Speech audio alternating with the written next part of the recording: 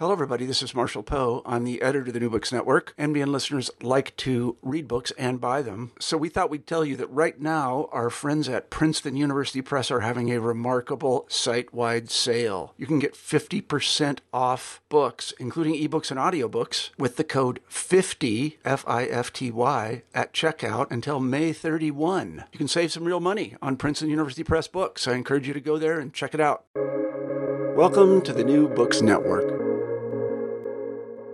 Welcome back, everyone, to New Books in the American West, a channel on the New Books network of podcasts. I am Stephen Hausman. I'm an assistant professor in the history department at the University of St. Thomas in Minnesota, and I'm your host for today's interview. And I'm very excited today to be joined by Dr. Todd Kerstetter.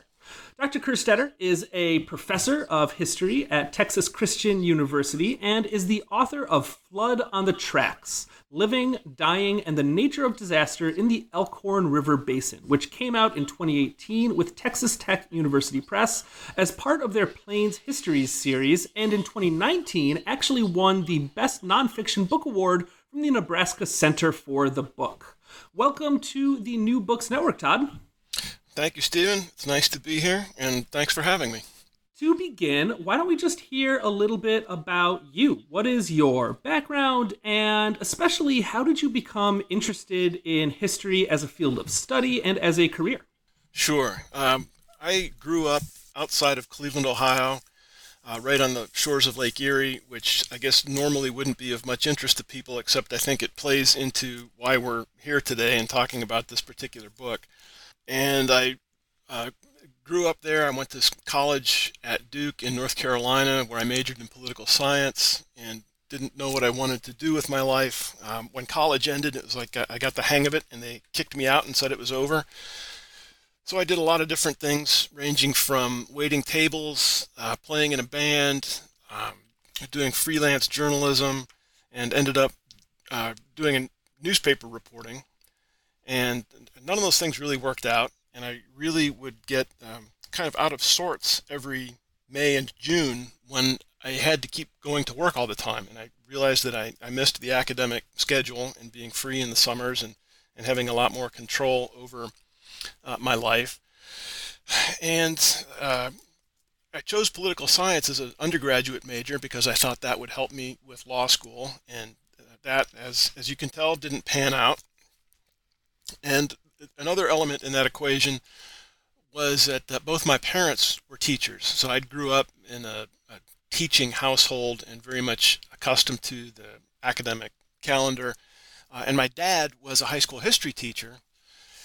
And all of that led to us taking some really wonderful summer vacations where we would load up the car and go places for 3-4 weeks at a time. And frequently stop at museums. I loved reading history books. Frequently at the museums, I'd pick up books about history of the places where we were visiting. And the trip that made the biggest impression on me was the summer of 1976. We drove from Cleveland west across the prairies, out across Iowa, Nebraska, into Colorado, and the landscape just floored me. It was so unlike anything that I'd seen in the East. The part of Ohio where I'm from looks a lot like New England. And to be out on the plains where there were no trees and just grass for as far as you could see, or corn for as far as you could see, really made an impression on me and reminded me of how when I was little, my parents had read to me from the Little House on the Prairie books and other Western adventures that really captured my attention. And then to be out on the landscape and see it and be humbled by it and try to imagine what it must have been like to be someone in the 1800s traveling west in a wagon train really grabbed me. And that continued as we went through the Rocky Mountains and saw places like Yellowstone and Yosemite. It just really fascinated me. But for practical reasons, or so I thought, as an undergraduate, I figured I'd be heading to law school or something you could make a living at other than history. But then after trying all those different jobs that I mentioned, I decided I'm going to take a chance at doing what was really strongly in my heart, which was read history and study about history. So I applied to the University of Nebraska and thought I was going to go scratch that Western history itch, and did. Started graduate school in the fall of 1990 and worked with John Wonder in the history department there. And he got me into not only Western history, but introduced me to environmental history. And I was very fortunate by the time I got through to get a job here at TCU, and I've been here more or less ever since 1997. So it worked out delightfully, and I still think back to my first fall in graduate school after having all those jobs that were interesting, but not that satisfying. To show up in Lincoln and get paid to read books and go to school and study history just blew my mind. And I for the most part, it still does blow my mind that I get paid to do this, although it's those days are a few fewer and farther between than they used to be. But that's the long story of how I got into history. You know, I ask a similar question to all of my guests, and especially, and this is a podcast on the American West. Some books are more about the West than others that I cover on this show, but especially the ones that are really about the West by historians that identify as historians of the American West. They answer often something along those lines that, you know, I came from somewhere further east, and the first time I went to the West, the landscape and the environment and the place of the West really grabbed me and sucked me in. I mean, I know, just speaking for myself, I lived in Denver for a couple of years after spending my whole life on the East Coast, and that really set me on a similar trajectory. So yeah, what the story that you told is I feel like it's a real trend among we historians of the West. And another part I'll add in, I forgot to mention this, and it's a little embarrassing, especially the way things are right now in the profession, but I joke with my students a lot of times that when I make them read Frederick Jackson Turner, that I'm introducing them to the man who seduced me into becoming a historian. That once I got my hands on the significance of the frontier in American history, that just made such great sense to me. And I was so excited to go to graduate school and study more about that stuff. And the first semester I arrived, I find out that there's essentially a civil war among American West historians between Old West and Turnerian historians and the New West folks like Patty Lemerick and Donald Worster and so on. And I've embraced that and found out how simplistic I was, but Turner really played a role in this as well. Yeah. That's an interesting time to begin graduate school in the American West, is right in the throes of the new Western history battles. So let me ask you this. Why this particular book? Why write about, even you say yourself in the book, a pretty minor river on the Great Plains? That's not to lessen the importance of this river, but you call it just as much. So why write a book about the Elkhorn? Right. Flyover river and flyover country. Exactly. So I've been interested in water my whole life. That's one of the reasons I mentioned that I grew up in Cleveland, and not necessarily in an academic way, but I've been very aware since I was a kid about water and water pollution. And where that comes from is one of my earliest memories is the Cuyahoga River catching on fire in 1969. And also, when I was a kid, I would go to day camp, and they would take us, or try to take us, to some of the beaches along Lake Erie so that we could swim. And there were a couple times in the summers, this was probably early 70s, where we either had the trip canceled or we got out to where the beach was, in the swimming beach, and it was closed because the water was so dirty they couldn't let us go in.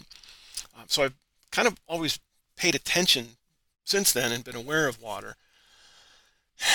And then when I got into graduate school and I was casting about for what I wanted to do, and I credit John Wonder, my advisor, for this, he recognized at the time, and again this was early 90s, environmental history was still kind of coming into its own at that point. I'd never really heard about it or thought about it, and he thought it would be a good idea for me to study that and write my master's thesis on that, partly because of some general interest I had in the environment, and I think partly he foresaw that being maybe a nice marketing tool for me once I hit the market. That Western historians are, okay, you've got that market.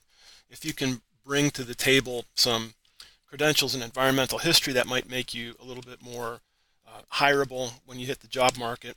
So he suggested I do an environmental history for my master's thesis, and he helped me settle on doing the Elkhorn River for that project. So this book is really rooted in my master's thesis. And why the Elkhorn? Why a flyover river and flyover country? Well, I was going to graduate school in flyover country, and I say that, I use that term advisedly, I guess. As someone who's come to love Nebraska very much, it offends me a little bit, but it's still the way a lot of people think about it, and the horrors of driving across Interstate 80 to get to Colorado. But when John and I were conceptualizing that project, he told me he thought it would be a good idea to pick a river that was entirely within one state so that I wouldn't have to deal with conflicting jurisdictions and water laws and things like that. And I think that was a good idea. And as I've thought about it since and talked to other people about projects they've done with rivers, or when they've talked about trying to do research on a river and they say, I want to do a big river, an important river like the Columbia or the Mississippi or the Missouri or the Colorado, all of which are super important. But for somebody starting out, there's an awful lot to bite off in those cases because they're so big, they cross so many jurisdictions, and there's so much going on with them. And I like to think that the Elkhorn is a nice beginner river. And as a beginner historian and beginner environmental historian, I think it really helped me wrap my mind around writing a history of a place and a river. And then when it came, and I put this book down, or this project, for probably 20 years. It was my master's thesis, and I got an article or two out of it in journals, but I thought that was as far as it would go. And I got some interest in it. I can't remember how they got wind of it, but the folks at Texas Tech who have this Plains History series approached me and said, do you think there's a book in that Elkhorn project? And I said, gosh, I guess so. And looked back on it, and the more I thought about it, the more I thought, yeah, I could turn that into a book. And I'd like to talk at some point about going back to this project after it had been a cold case for basically 20 years. But then again, it was not just a good beginner river, but for the purpose of the Plains History series, it was perfect in that it begins and ends in the Plains. So it's really contained and really focused in terms of what that book series wants to do in terms of its subject matter. And I'm afraid I'm losing my train of thought there. Well, you mentioned that you'd like to talk about what it was like to go back to a book after, or to go back to a piece after so long. And yeah, writing something as an MA student, as a master's student, and then returning to it when you're a professor, that's a pretty big change. And what was that like? I'm interested in hearing that. Well, it turned out to be really rewarding. And the other thing I was thinking about came back to mind. Why write about this river that's a minor river? And it's not navigable, and it's not considered important by a lot of people. But as I think about it, it's kind of like, why would you write history about somebody other than George Washington or Abraham Lincoln or powerful dead white men? There's a lot of history out there that can tell you a lot about life and a lot about the human condition. It's social history or bottom-up history to look at it those ways. And I think the Elkhorn's a type of river that is sort of in that category, even though it's not one of the big glamour rivers like the Mississippi or the Columbia. I think you can get an awful lot out of doing a smaller history of a detailed history of a smaller river. I really like that formulation, thinking about it in the same way that we think about studying people. As someone who also studies a bit of a minor waterway, I might steal that. That's pretty good, actually. Good. And then going back to the point about coming back to a project after it had been cold for 20 years easily, it was really gratifying when I resurrected this to find new sources and to go back and work on some writing. And there's a pretty significant overhaul, as you might guess, on something that was 20 years old and written when I was just starting graduate school. And some of it was, I read some of that stuff and said, oh, that's pretty good. And golly, maybe I was smarter than I thought I was then. But there was an awful lot of it that I read and just cringed. And it was wonderful to have a chance to go back and fix that and to see how much I had grown as a writer and as a researcher and historian. And as I dug up sources that I hadn't considered and reconceptualized the thing, the master's thesis was really focused just on flooding. And this book, in its current incarnation, does a lot more. The subtitle is Living, Dying, and the Nature of Disaster in the Elkhorn River Basin. So rather than just focus on flood history in the basin, I expanded it to try to get at how did people live with the river? How did the river shape life for the people who were in the Elkhorn Basin? How did the people who lived in the Elkhorn Basin shape the river? And then as the notion of natural disaster came into it, and this was something I hadn't really been aware of when I wrote the master's thesis, because some of the works on that hadn't been put out yet, like Ted Steinberg's Acts of God, for example, allowed me to reconceptualize this and not only get at flooding, but how did people live with the river? How does the river, to the extent that you can identify with a river, live with people?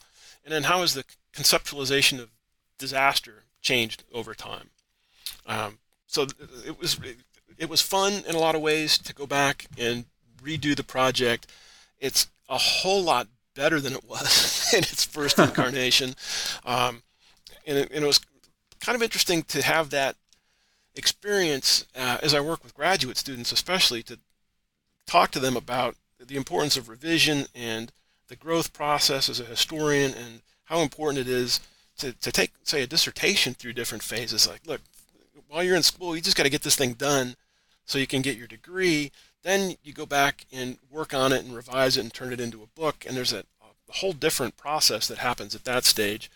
And I really got to relive that in a dramatic way by taking something that I started in the early 1990s and come back to it in the 2010s and see what I could do with it, and how my historian's muscles, I guess, had grown, or my historian's brain and skills had grown over those 20 plus years. So it was a lot of fun. Yeah.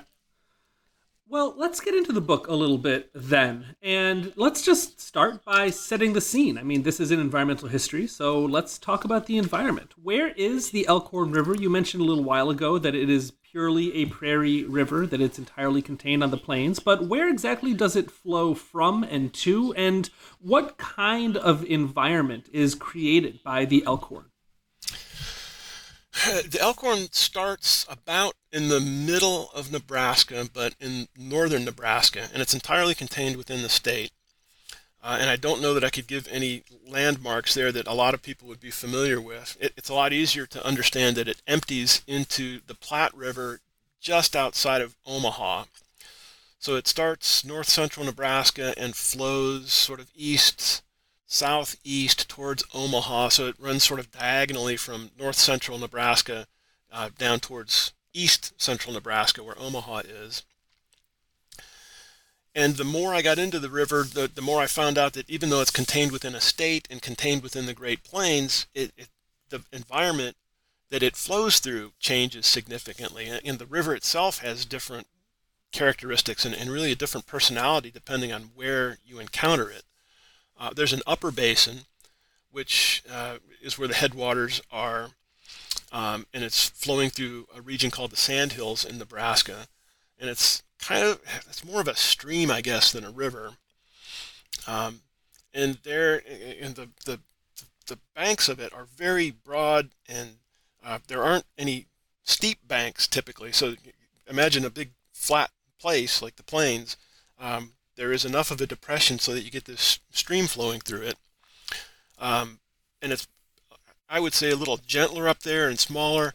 And as it flows down towards Omaha and picks up more water from tributaries, and it goes out of the Sandhills and into a sandy loam type soil, it's got a little bit steeper banks, and it picks up speed, and it gets bigger and broader and wider, which is typical for rivers. So that's where it is and roughly what it's like. It's all within the Plains region. In the western or the upper part of the basin, there's a lot of cattle ranching that goes on now, so grasslands. Originally, the lower basin was also grassland, but that has a lot of it been turned into farming, especially corn, soybeans, and some other crops. So they're really massive farms in the lower basin. And there's also some, while there's ranching in the upper basin, you come into the lower basin, there are some places where there are feedlots. So there's sort of mixed agricultural use. And there are, I can't give you the number, but there are a number of small towns and even a fairly major city in the basin. And a lot of those are located right on the banks of the river. And that's something I'm going to drop and plant the seed. We'll come back to talk about that in a little bit. The biggest city in the basin is the city of Norfolk, Nebraska, which is northeast corner of the state. And I think the population there is around 20,000. It's one of the bigger cities in Nebraska. But a big city in Nebraska, I guess, is relative. One of the trivia facts they gave me when I moved there to go to grad school was that on football Saturdays, the stadium would qualify as, I think, the third largest city in the state after Omaha and Lincoln. So that's what the environment's like and where the river flows. I'll admit, and I like to think that I have at least a passing grasp of geography, but I'd never heard of Norfolk, Nebraska before reading this book. And then I read a whole lot about Norfolk, Nebraska. Sure. And if you ever get through there, or anybody else listening to this and are interested, there's a real nice road that runs basically along the river basin, along the river from Omaha up to Chadron, Nebraska. It's just delightful. And it goes through Norfolk, and there's a terrific museum in Norfolk you should stop at, the Elkhorn Valley Museum, which is where I got some of the research for the book. Why does the Elkhorn flood so regularly? And indeed, does it flood particularly regularly compared to other rivers? I don't know. I didn't do a comparative analysis of how often or even how regularly it floods. It does flood, and the way I came to think about flooding as an act of a river is that it's something that, as far as I know, all rivers do. Maybe not all of them, but where the river lives, where its bed is, you can count on it being there, I guess, most of the time. But then there's the next stage as you go uphill from the core, the center of the channel, where you've got floodplain. And that is, at least as I came to think of it, a place where the river, it's not there all the time, but it can almost be expected to be there from time to time, depending on rainfall and other things that happen in the basin.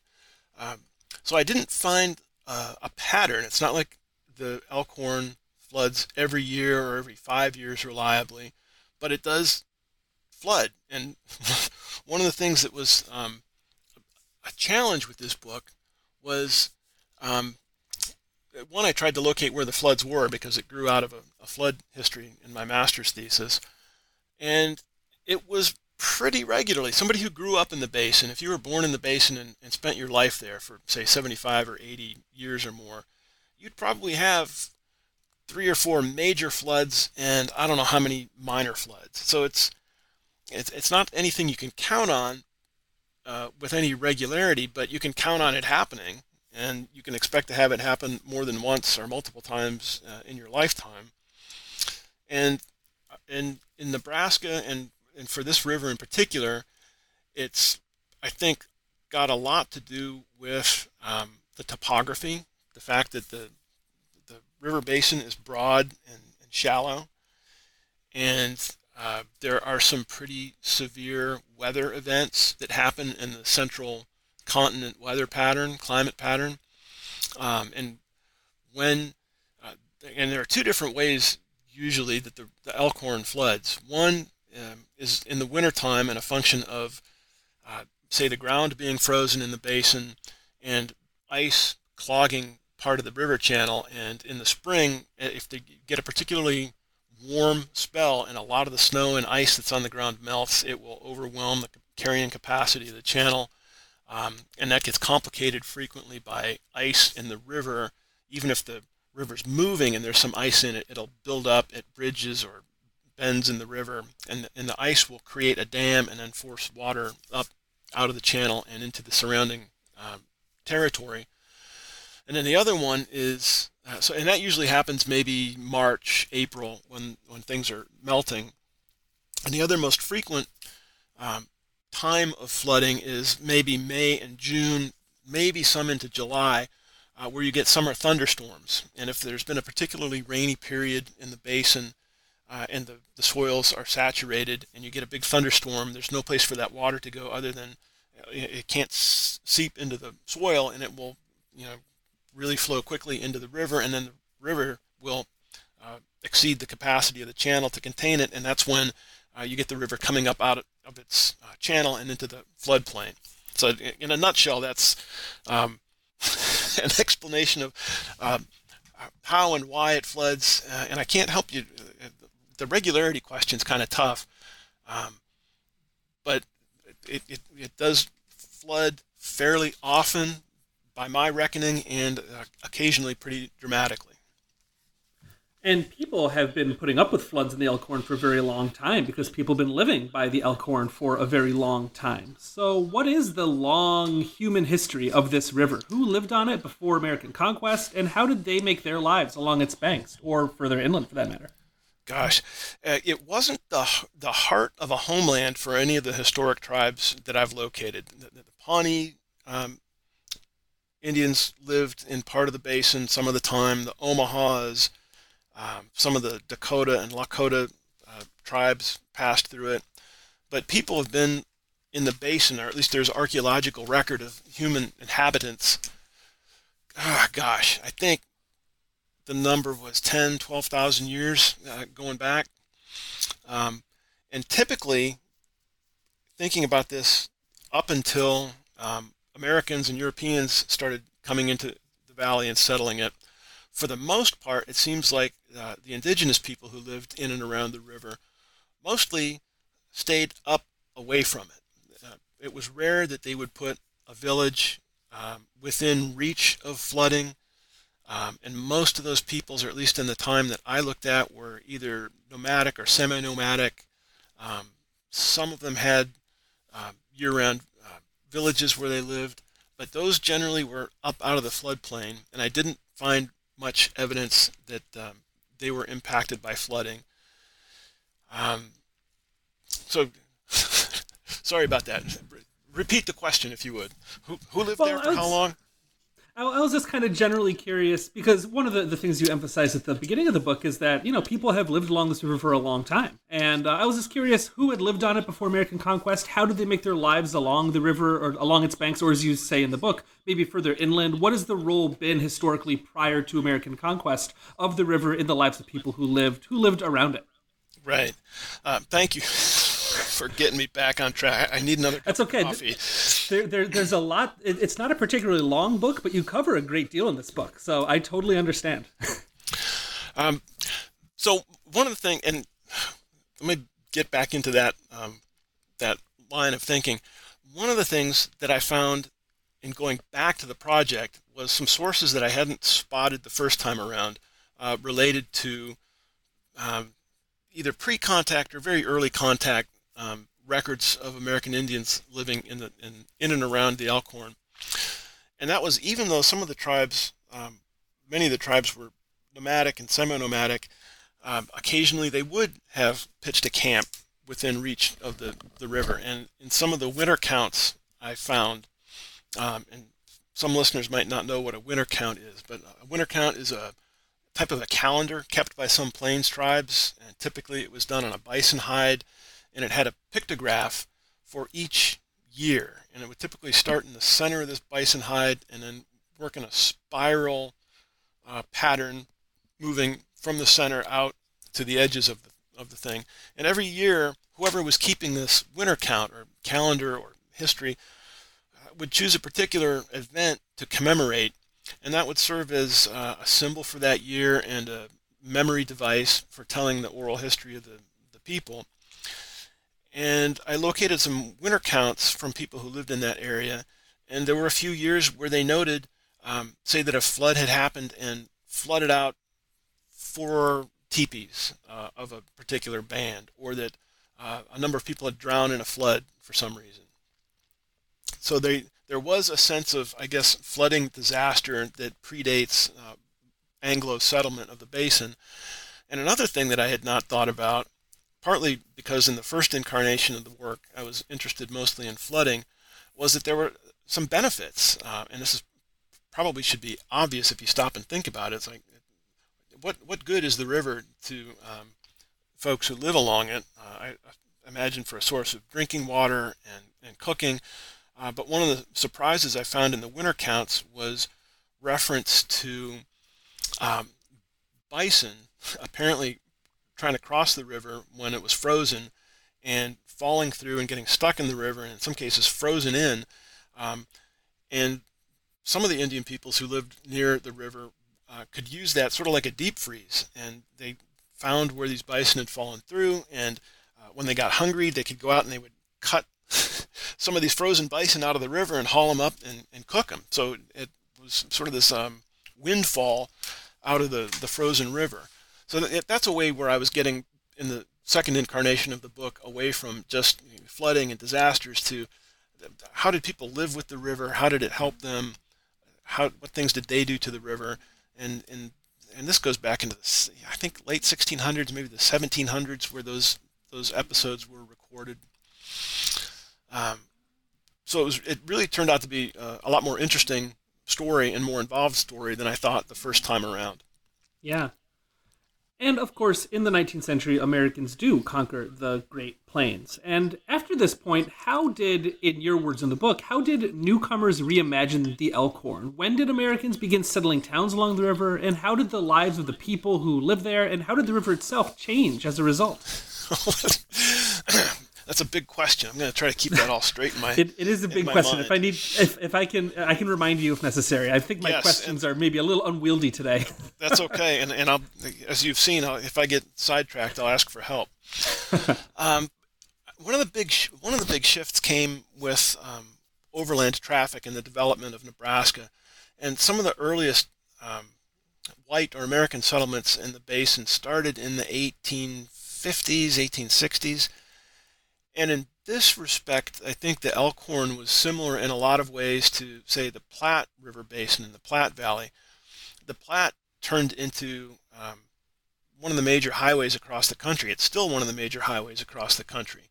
It was basically the route for a big chunk of the Oregon Trail, and that's partly river topography, partly plains topography, but it was a real handy way for wagons to travel west along the banks of the Platte. And not too long after the Oregon Trail, the Elkhorn served a similar purpose for settlers who were moving up into that part of Nebraska. So they would be coming out of Omaha, travel a couple miles west to where the Elkhorn was, and then they could follow sort of a natural highway up the Elkhorn River Basin, right alongside the river, up to northeastern Nebraska, north central Nebraska. And I'm going to get a little bit ahead of the settlement story here. It was not just a highway for these overland settlers, but as they moved up the basin and founded towns, that also, a couple decades later, was where railroads expanded, and like they did, like the Union Pacific did across the Platte Valley, some railroads went up the Elkhorn Basin and connected northeastern, north central, and then northwestern Nebraska to the hubs in Omaha and other places. And then a couple decades after that, that's where some of the paved roads followed. I think the road I want is US 275, which I had the pleasure of bicycling years ago. And that too follows along the river and along the railroad tracks. So there's been this transportation corridor that followed along the river base, the banks, much like happened in the Platte. So there I got a little bit ahead of what I think your question was. It's like, how did things change once, I'm going to use short-term white people, showed up and started settling the basin? So what they did, first of all, was follow that natural highway up from the Omaha area into northeast and then north central Nebraska. And as they went and they were looking for town sites, part of what they were interested in was water power for milling, because once farmers were in and growing things, they needed to be able to process their crops, and They were looking for grist mills. One of the earliest things set up at a lot of these town sites were sawmills, and at the time, the best option for power was water power, and it was a bit of a challenge harnessing the Elkhorn and its tributaries because unlike, say, the rivers I knew in Ohio that had mills or where I've seen them in New England, it didn't quite have the topography and the depth, and there were very few falls that could be harnessed to power a water wheel. But there were certain sites that were better than others, and in those places the river or its tributaries could be dammed, and you could set up basically a mill pond and get a little bit of a fall of water. And that's where they would put a sawmill and maybe a grist mill, and then those mill locations frequently were the nucleus for settlements because a lot of business had to be done there. So you had places like West Point, which is a small city along the Elkhorn or village. Norfolk started as a mill town, and there were a number of others as well.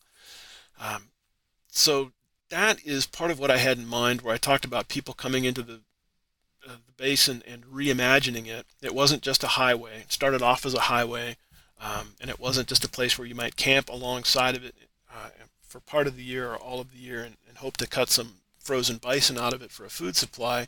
It became a place of permanent year-round settlement where the people depended on the water power to be the engine of their economy and the engine of their settlement. And as they were doing that, my reference to building mill dams and mill ponds is that they started engineering the river to an extent that had not been done by anybody up until that point. And that also had the unintended consequence, I guess, of concentrating capital and building and assets along the river banks because they had to be close to them for the water power, but that also put them in jeopardy of being damaged by floods, and it was sort of a regular occurrence from that point on. So I think I want to take a deep breath there. And this has started getting us into the point of reimagining the Elkhorn, but I don't want to go too far down a route without making sure I cover some ground you're interested in. Well, that's perfect because that's actually my next question. Because as much as the Elkhorn itself gets reimagined after American conquest and American settlement, as you kind of indicated, the nature of flooding changes too, and the meanings that people ascribe to flooding also changes. So why is that the case? Why do floods become more destructive, and how do American settlers respond to flooding on the Elkhorn as you very, very well put it, as capital becomes concentrated along this river? How'd they respond?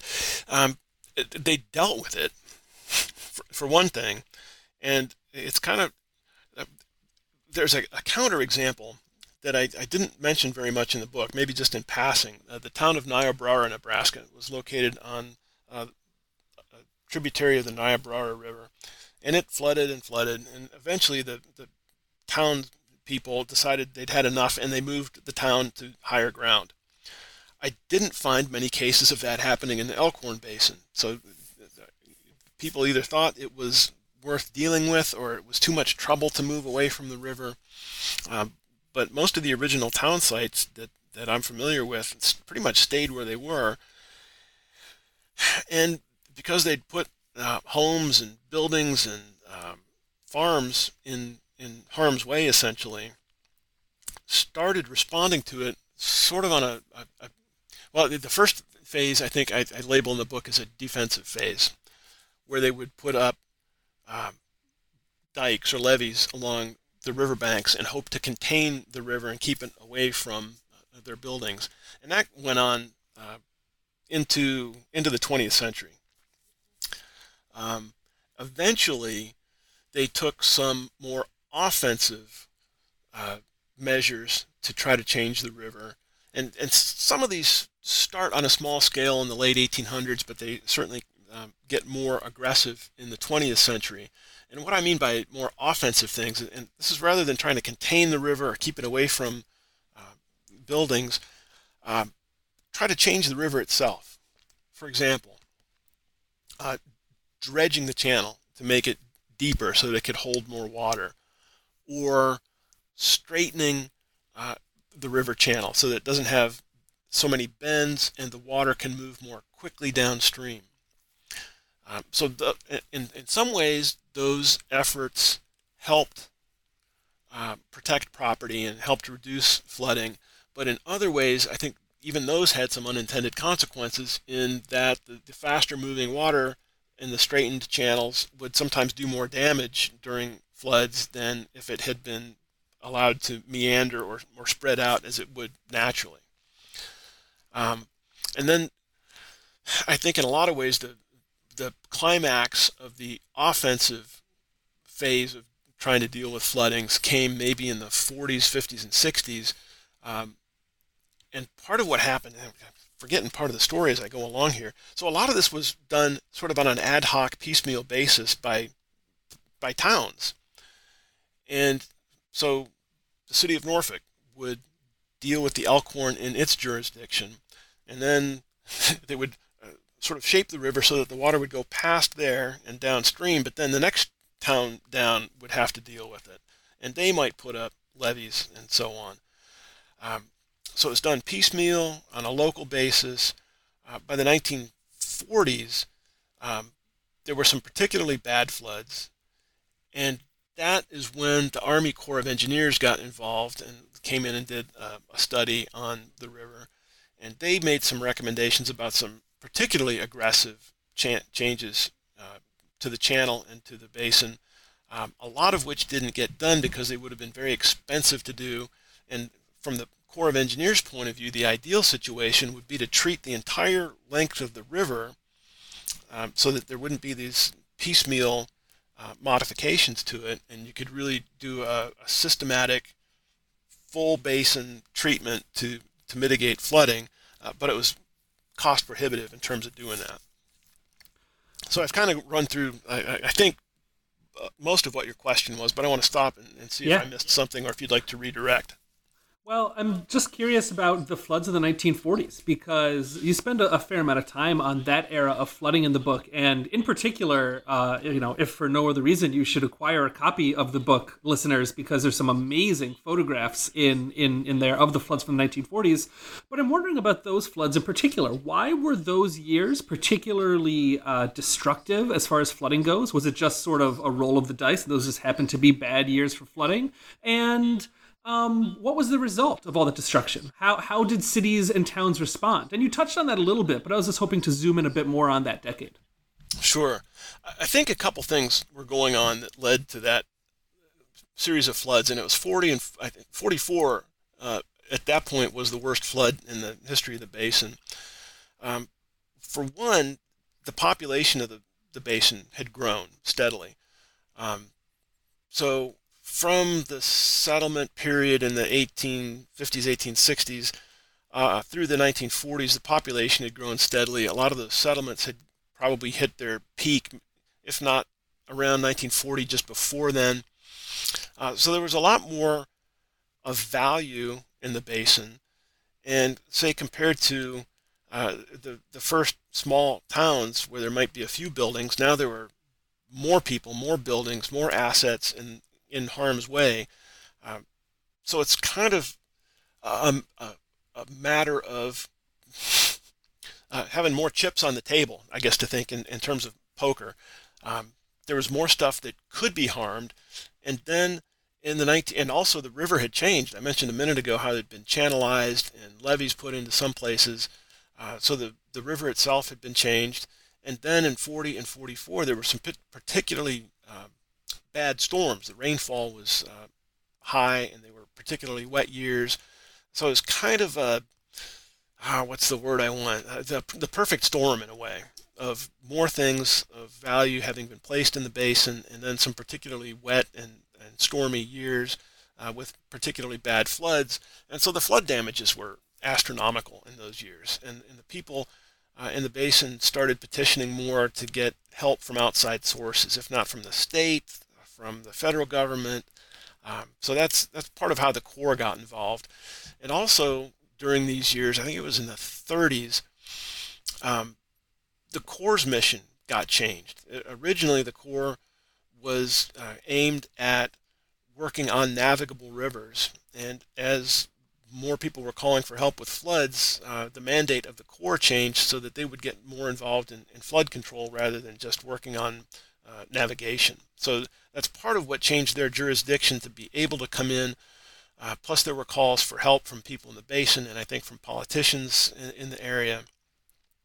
So you get that particularly tragic set of floods in 40 and 44, and then the Corps came in and did a massive study on it. And that was one of the richest resources I found for putting the book together, was that they had hearings up and down the basin asking people, what kind of damage have you had? What would you recommend?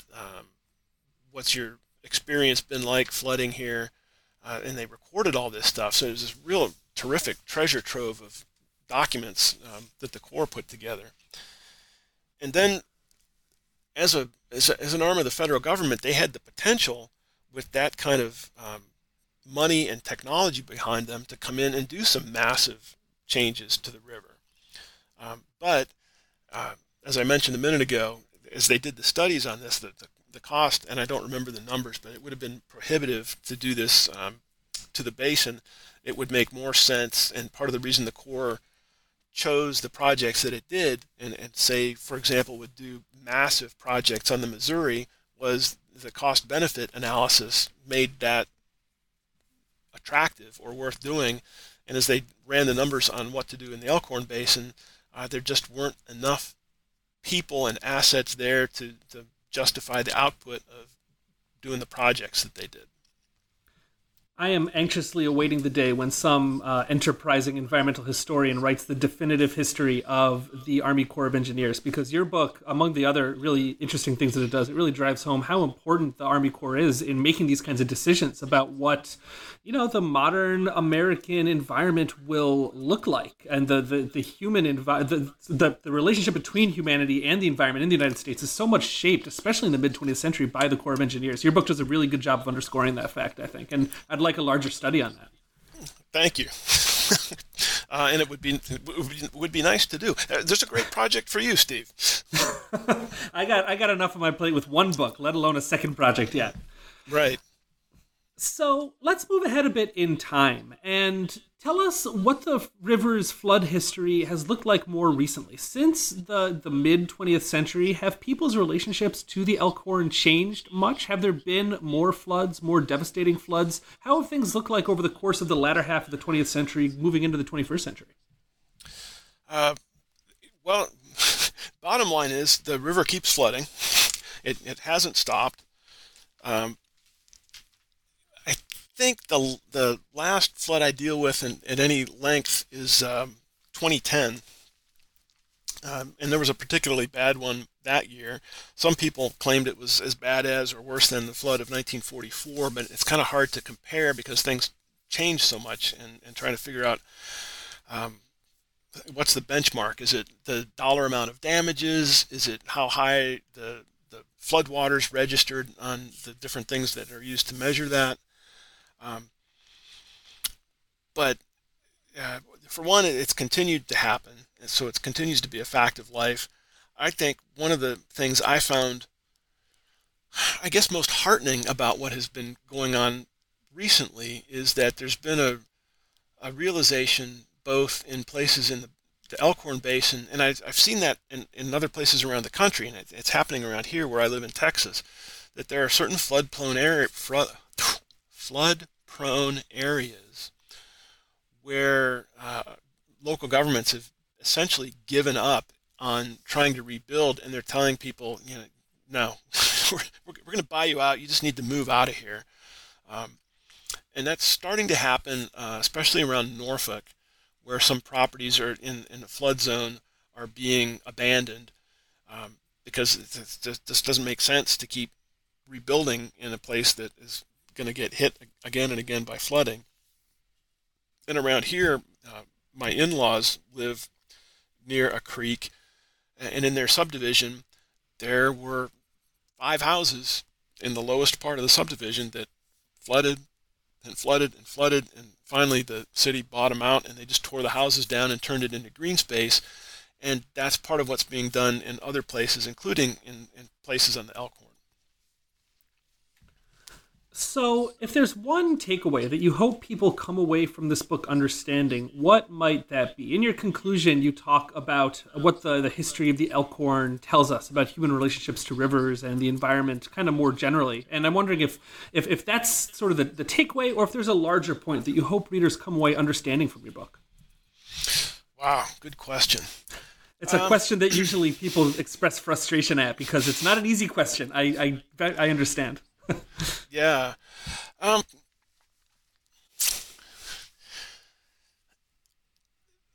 think for me, and what I really wanted to get to by the end of it, was in some ways, one of the frustrating things about doing this project was, and this is sort of like playing Monday morning quarterback if you're a football fan, an NFL fan, on Monday morning and say, boy, Patrick Mahomes should have done this yesterday. But looking at all these floods in a compressed way, I've been working on this for, 20 some odd years, but I've got 150 plus years of Elkhorn history compressed into that time. And to go through the historical record, and if you're looking for floods and say, okay, there's a flood and they did this, there's a flood and they did this, there's a flood and they did this, 10 years later, 20 years later, 30 years later, you almost want to bang yourself on the head and say, hey, look what's going on. Why are you doing this? Why do you keep letting this happen? And I think it's partly because in the moment you don't necessarily realize it. And even though the newspapers in the basin that reported on that would frequently refer to other floods, if you get 10 years, 20 years between major floods, I think people in a way kind of forget about it. But then for me, where I'm sitting here reading maybe in 1 week about the flood of 1940, and a week later the flood of 1944, and then the next week I move along and I'm doing 1978 or 1993 or 2010, and you kind of see this pattern. It's like the same, and I refer to this at one point that in the book, that's in a way it just seems like it's one damn flood after another.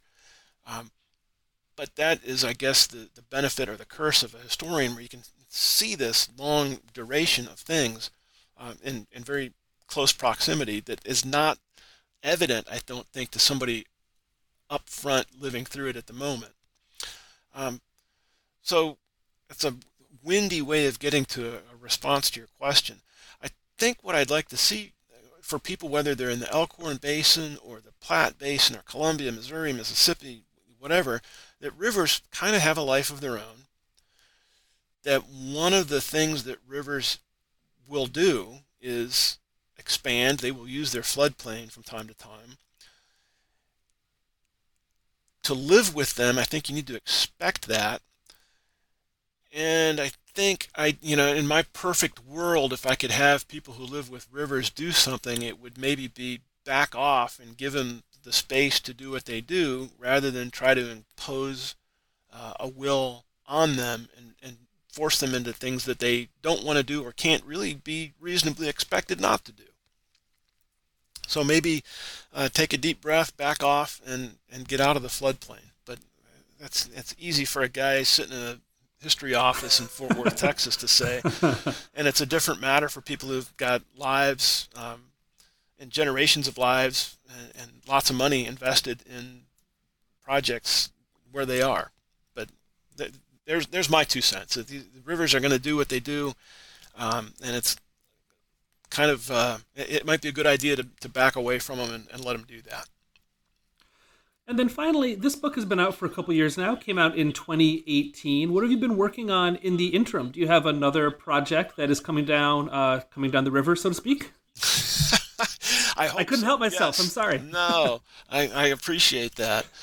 I'm taking some of the lessons and themes that I picked up doing this book, and I'm currently working on an environmental history of Fort Worth and North Texas. I haven't quite figured out the parameters yet. It might be just the county where Fort Worth is. For people who don't live here and might not be familiar with it, there's Fort Worth. We're not far from Dallas. And really, over the years, they've sort of metastasized, grown into this giant metropolitan area that we around here call the Metroplex, or the Dallas-Fort Worth Metroplex. I think probably at some point I need to deal with that entire entity. But I'm starting off with the environmental history of Fort Worth, focused on water. Part of that is going to deal with the Trinity River, which flows past Fort Worth. And in a lot of ways, the Trinity is similar to the Elkhorn in that it is a minor river. It's not navigable. It does flood. There was a horrific flood here in 1949 that led the Corps to come in and put in a massive levee system and to really manipulate the river so that it has protected Fort Worth. And that has been pretty successful over the years. And there's a terrific hike-bike path along the top of the levee. I was just out on it earlier today exercising. So I'm going to try to get at the history of Fort Worth from the perspective of water, whether it's the city's relationship with the river or, and I shouldn't say or, it's going to be and, how has the city developed its own water supply, and what has the history of water usage and water pollution told us about Fort Worth. And one of the places, I don't want to go too far off this because I haven't really developed it yet, and I know you're not asking me a lot about this other project, but one of our main tourist attractions here is the Stockyards area, where there used to be two giant meat processing plants operated by Armour and Swift. And when those things opened, it was a wonderful day. Many people in the city celebrated it because it meant economic development and jobs, and Fort Worth was growing and becoming more important. But almost immediately, they had an impact on the river system here, because a lot of the animal waste from the living animals and waste from or byproduct from the slaughtering and packaging of the animals ended up in the water supply. And there are some just horrific stories about what happened downstream from where the packing plants were. So that's going to be part of that upcoming story, and it's going to be I don't know, the meat apocalypse of the Trinity River, among other things. Yeah, that's an article title right there if I've ever heard one. Yeah. Yeah. That sounds like an amazing project. I'm really excited to read that somewhere, hopefully in the not too distant future. Yeah. Don't hold your breath. I feel like I'm working in slow motion, but yeah, someday. Yeah. Well, when it's done, we'll have you back on the show. I'd love it. Todd Kerstetter is a professor of history at Texas Christian University in Fort Worth, Texas. His latest book is Flood on the Tracks: Living, Dying, and the Nature of Disaster in the Elkhorn River Basin, which came out in 2018 with Texas Tech University Press. Thank you so much for coming on the show today to talk with me, Todd. You're welcome. It was my pleasure. Thanks for having me.